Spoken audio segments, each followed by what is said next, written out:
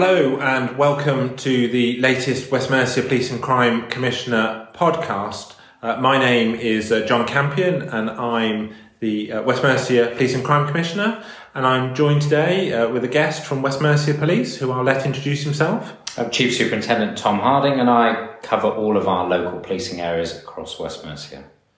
So that's a big geographic area. Tom, you cover all parts of all the three counties within the force area and a lot of staff as well underneath that. Yeah, absolutely. So that's Shropshire, Herefordshire and Worcestershire, and within those three counties we've got 5 what we call local policing areas and many hundreds of staff working across all 3 of those counties 24/7, some officers, some PCSOs and some civilian staff.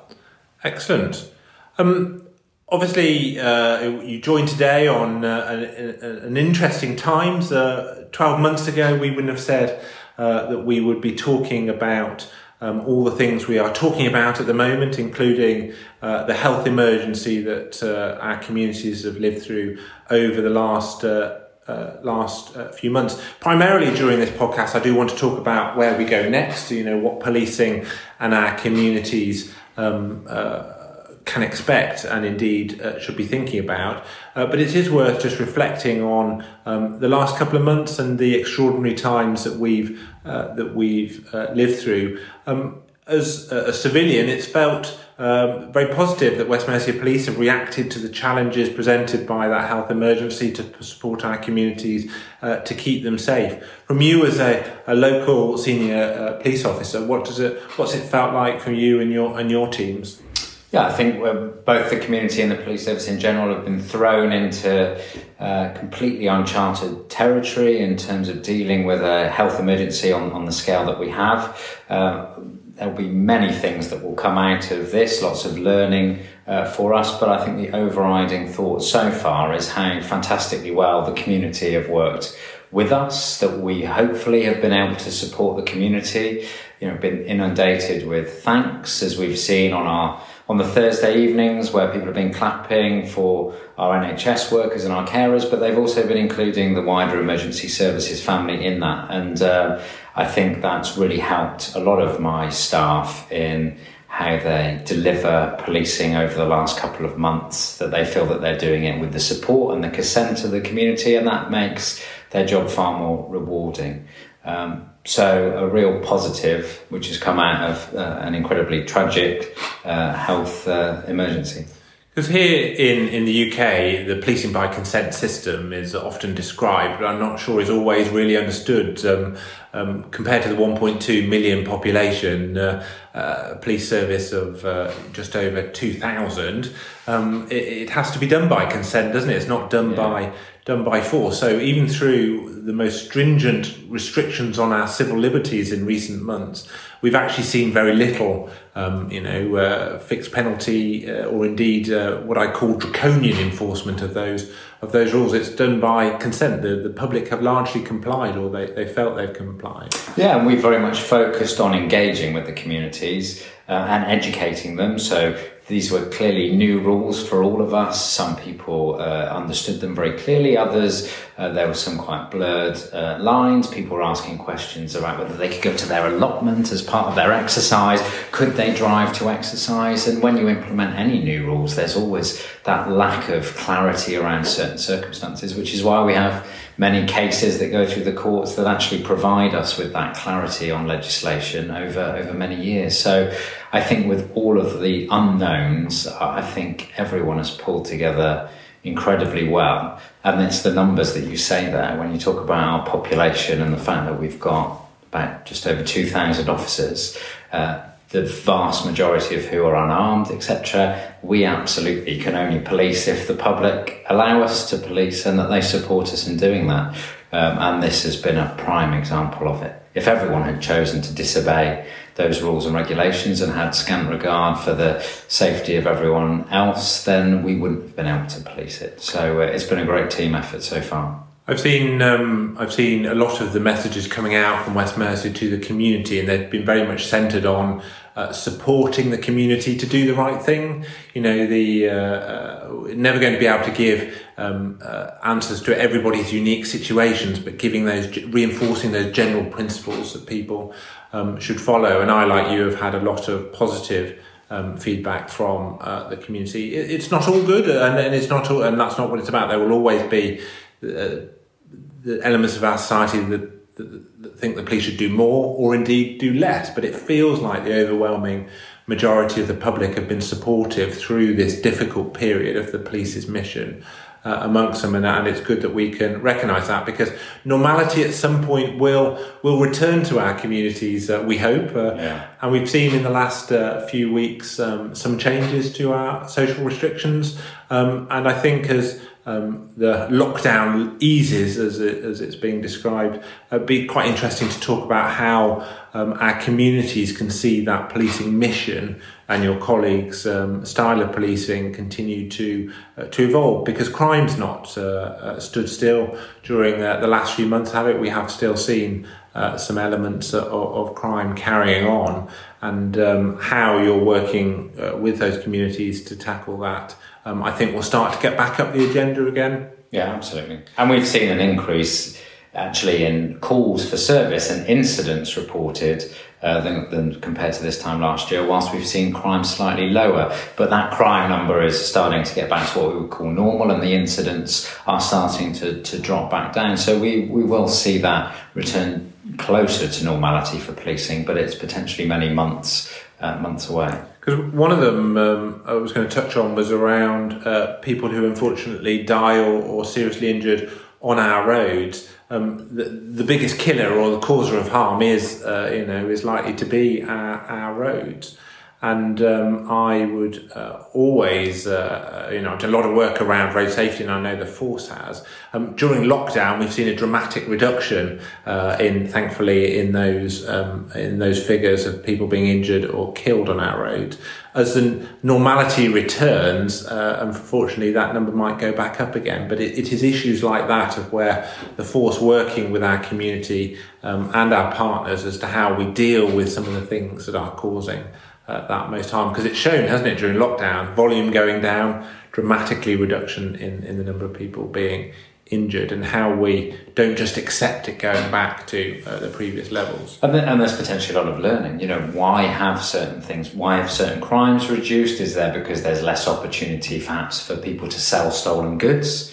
Because those avenues, those second-hand stores are closed at the moment. Mm-hmm. So actually, if someone's going to commit a burglary or theft, but they can't then get rid of the items that they steal, so actually, should we work harder, which we're starting to do through We Don't Buy Crime, in working with those second-hand stores, so when they do reopen, actually we still make it incredibly difficult for people to dispose of stolen items. So we need to think really creatively around why have certain crime types reduced, what was the reason for that, and how can we try and keep that going as we get back to normality and everything opens up. So we're really trying to study and analyse and understand what's happened and why things have reduced.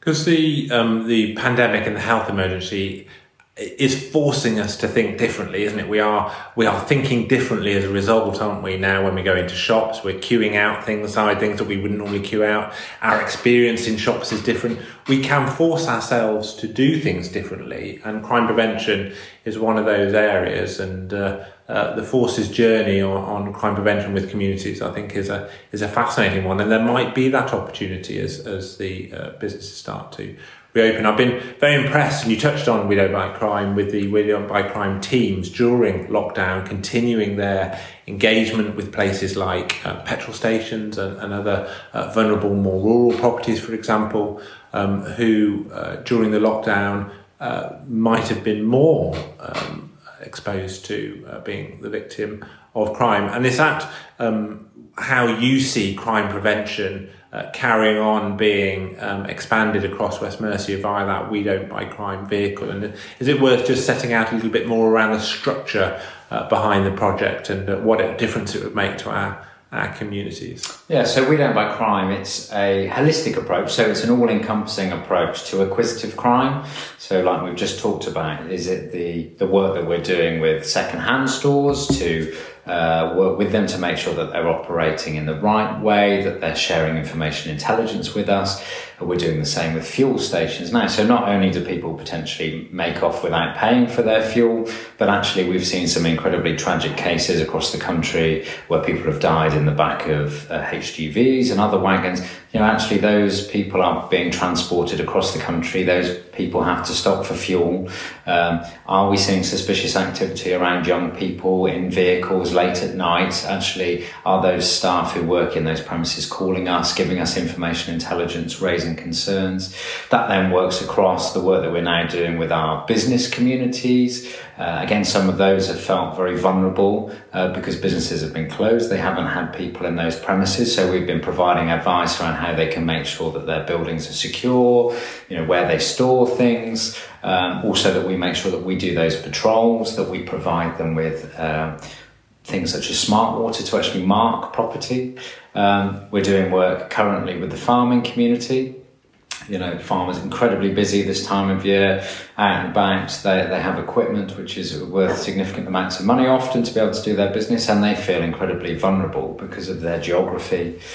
So again, we're out working with them, socially distancing while we do it, but putting signage up, letting criminals know that these individuals are working with us, that they're clued up about crime prevention, and that we take a real interest. And you've had some successes from the particular approach, especially around residential burglary, and we've seen significant reductions here in residential burglary, and that comes down testament to that we don't buy crime approach. Yeah, and really, and that was the essence of where we started a few years ago. We've put a lot of time and effort with the support of yourself in terms of the funding that is required often with these schemes to make sure that they have the impact. We've now got over 50,000 homes that are marked with a property marking, so smart water solution. That is a deterrent to criminals, because if they take that property, if they then take it to a shop to sell it, then the shops are now checking, is it marked with UV property marking solution? They then won't buy it, they'll call us, etc. We've had a number of excellent calls from those stores. But also it's about the community coming together. So as part of that, and as part of providing these kits, working with town and parish councils, it's actually telling people to report suspicious activity, how they do it, how do they speak with their neighbours. I definitely think as a community, we potentially, and I think it's one of the things from the health emergency that has perhaps improved in terms of, we see people out on our doorsteps on Thursday evenings. People are certainly talking in their communities. We're noticing things that are abnormal or suspicious, and we're getting calls in. And I really hope that we can build on that, and with projects such as We Don't Buy Crime, build that confidence in the community to work with us, because we police by consent. We absolutely need them. Vulnerability in our community is an interesting part of crime prevention and preventing people being harmed.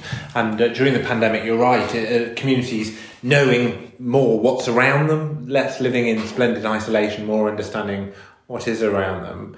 And it is one of the areas that we've seen nationally some focus on crime behind the front door, families that aren't maybe there is violence in the household or neglect of those dependents in that household. Just give me a flavour as to, obviously it does link with some of the We Don't Buy Crime stuff, but just give me a flavour of how West Mercia respond and adapt to those kind of changing crime types. So after our roads, the most amount of harm caused is behind, closed doors.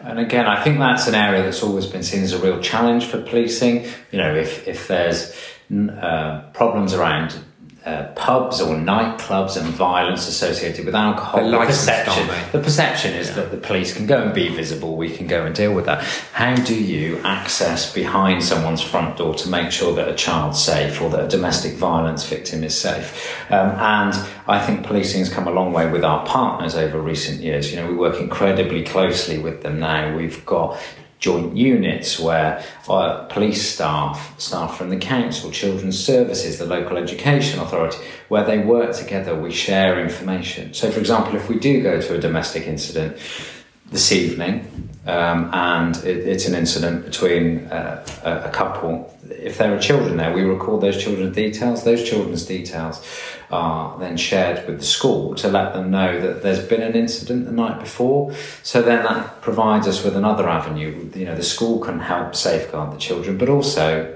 if the school then starts seeing stuff moving forward that's concerning, then we can start to put those pieces together to make sure that we do everything we can to protect those people. Because the community's got a role as well, haven't they, in terms of behind the privacy of the household. Well, it doesn't matter if I hear screaming or shouting or I notice that the children aren't maybe as engaged as it should. Everybody's got a responsibility to speak out if they're seeing things they don't like, including in domestic settings. It's not about ratting or indeed snitching, is it? It's about just making sure we're looking out for each other. No, and that's the one thing I always encourage the public to do is to call us about anything suspicious, whether it's vulnerability or just a suspicious vehicle in an area, etc. Because I think sometimes people think, well, I called and I didn't see a police officer turn up in the next 30 minutes. So actually it was a waste of time. A huge amount of what we do, and we're trying to progress and become even better at this, is building intelligence, understanding patterns and trends. Where are vulnerable people in our community? And if the community don't tell us, it's very difficult, like you said, with just over 2,000 officers, to be able to keep that eye on 1.2 million people. So we are building and improving our processes. Really encourage the public to come forward. And you just never know.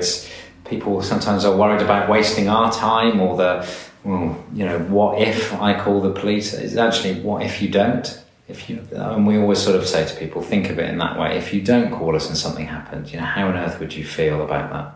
I've tried to describe it to because I get asked the questions about I didn't want to bother the police. Well, we do need the public to be responsible as to the type of things that they tell the police. But if it's bothered you enough to question as to what is really happening, then telling the police, it is an opportunity for the police then to make a judgment, isn't it? Your call handlers or the people receiving those calls are highly trained in dealing with them. They might know some of the wider intelligence, might they, and be able to knit some of it together. But you'll never get told off for ringing the police, will you, West Mercia, unless you're perhaps ringing them because you've lost the remote control or your pepperoni pizza's not arrived with the right pepperoni on it. And that's the only one. And again, during the health emergency, that's the one thing we have been asking, because we saw an increase in call volumes, is just make sure when you think, is this a plea? That's the only thing we ask. If it's anything to do with anyone's safety, etc., then absolutely call us. But if it's, your washing machine isn't working or you've got a leak, etc., it's amazing the calls that we do get, which then potentially slows us down in our ability to answer calls from others that do really need us. So that's the only caveat we ever put. Call us about anything that you've just got that gut instinct isn't quite right, because we will have hopefully far more information either to reassure that there's nothing to worry about or to build that picture and do something about it. Because there's lots of ways to do it as well, in terms of information sharing with the police, all the way through from the traditional 999 in emergency, 101 in non-emergency for telephone numbers. You also advertise your local policing colleagues' direct emails and mobile telephone numbers as well of your local policing teams for those non-emergency community discussions. Yeah, and it's interesting with COVID, we've really advertised. If you think that there was breaches earlier on when the lockdown was far more restrictive than it is now, then we were really encouraging people to report it online, and we had hundreds, thousands of online reports. And again, the reason that was useful is allowed us to build that picture of, we wanted to make sure that we enforced against those that were deliberately putting the community at harm. So if that's an individual over and over again, or having large numbers of people at their address, we were going to go and take action.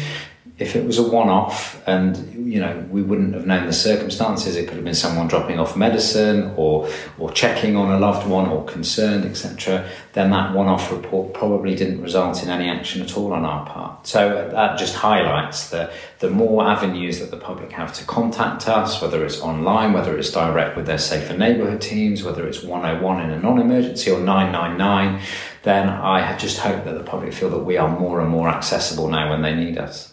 Because the ability to be able to report online is a fairly recent one, but seems to be taken up by our community in terms of a channel they want to use. It does, and policing UK-wide has probably been slightly slower off the mark, as often, unfortunately, public services are, with financial constraints in terms of the use of technology and making us as accessible and as easy to use. But we are desperately trying to make sure that we are, that ability to record a crime online is coming, and that you can do that, but that will improve over the next few years.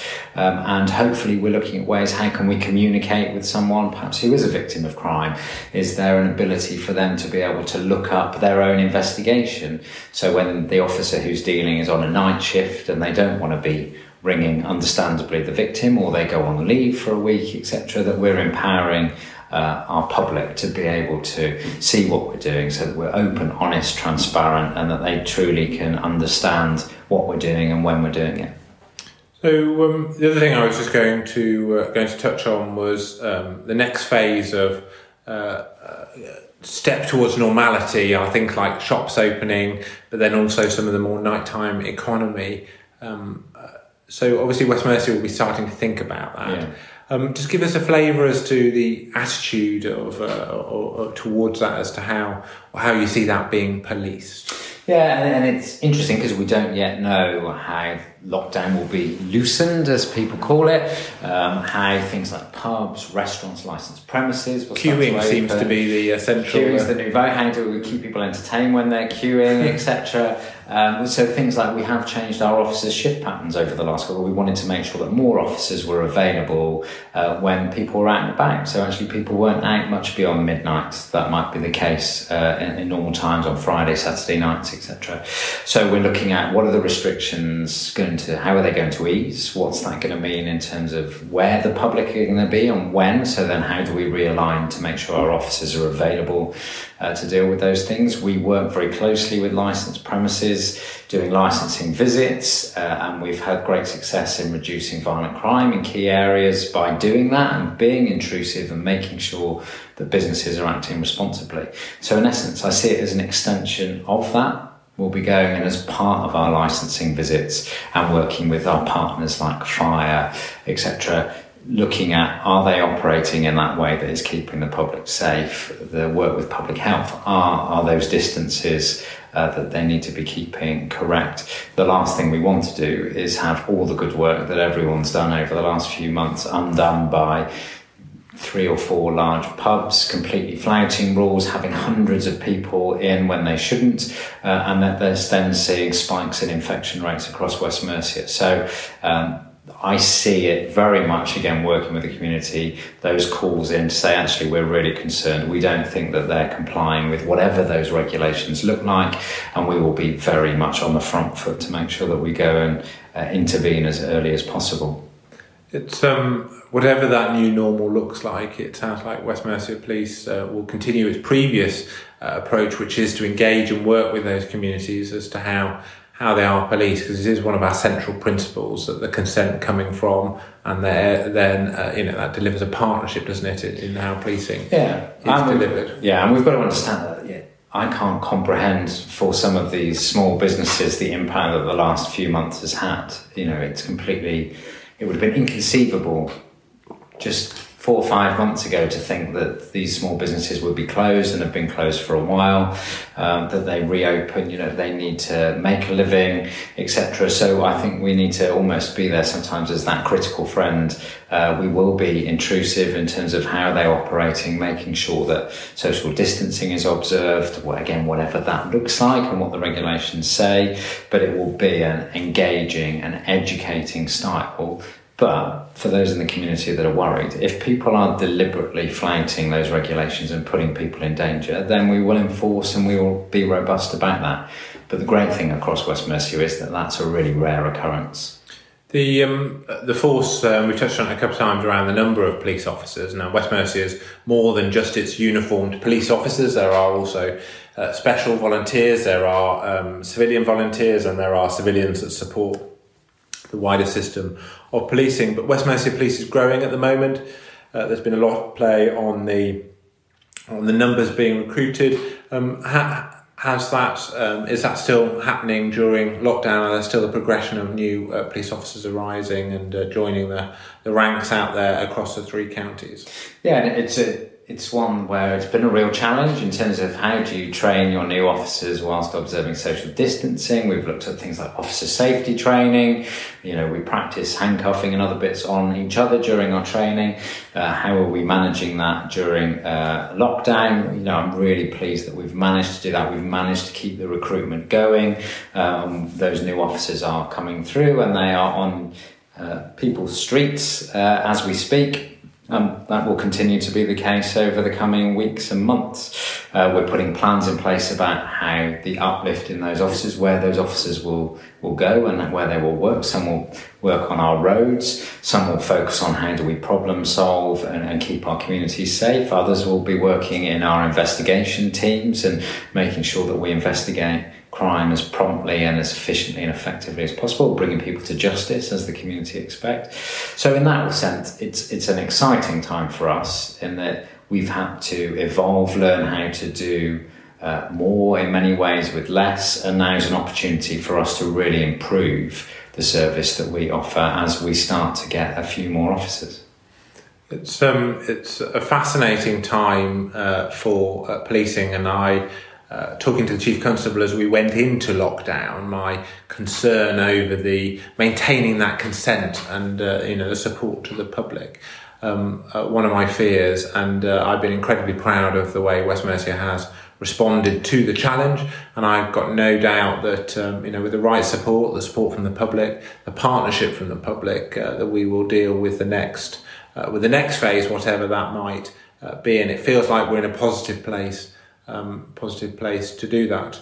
Tom, I want to thank you for joining today and giving some of your insight into local policing here. It's a fascinating time, I think, to be involved in policing, and a time of growth, but also a time of new challenges, or almost daily time. But I want to thank you for taking part today.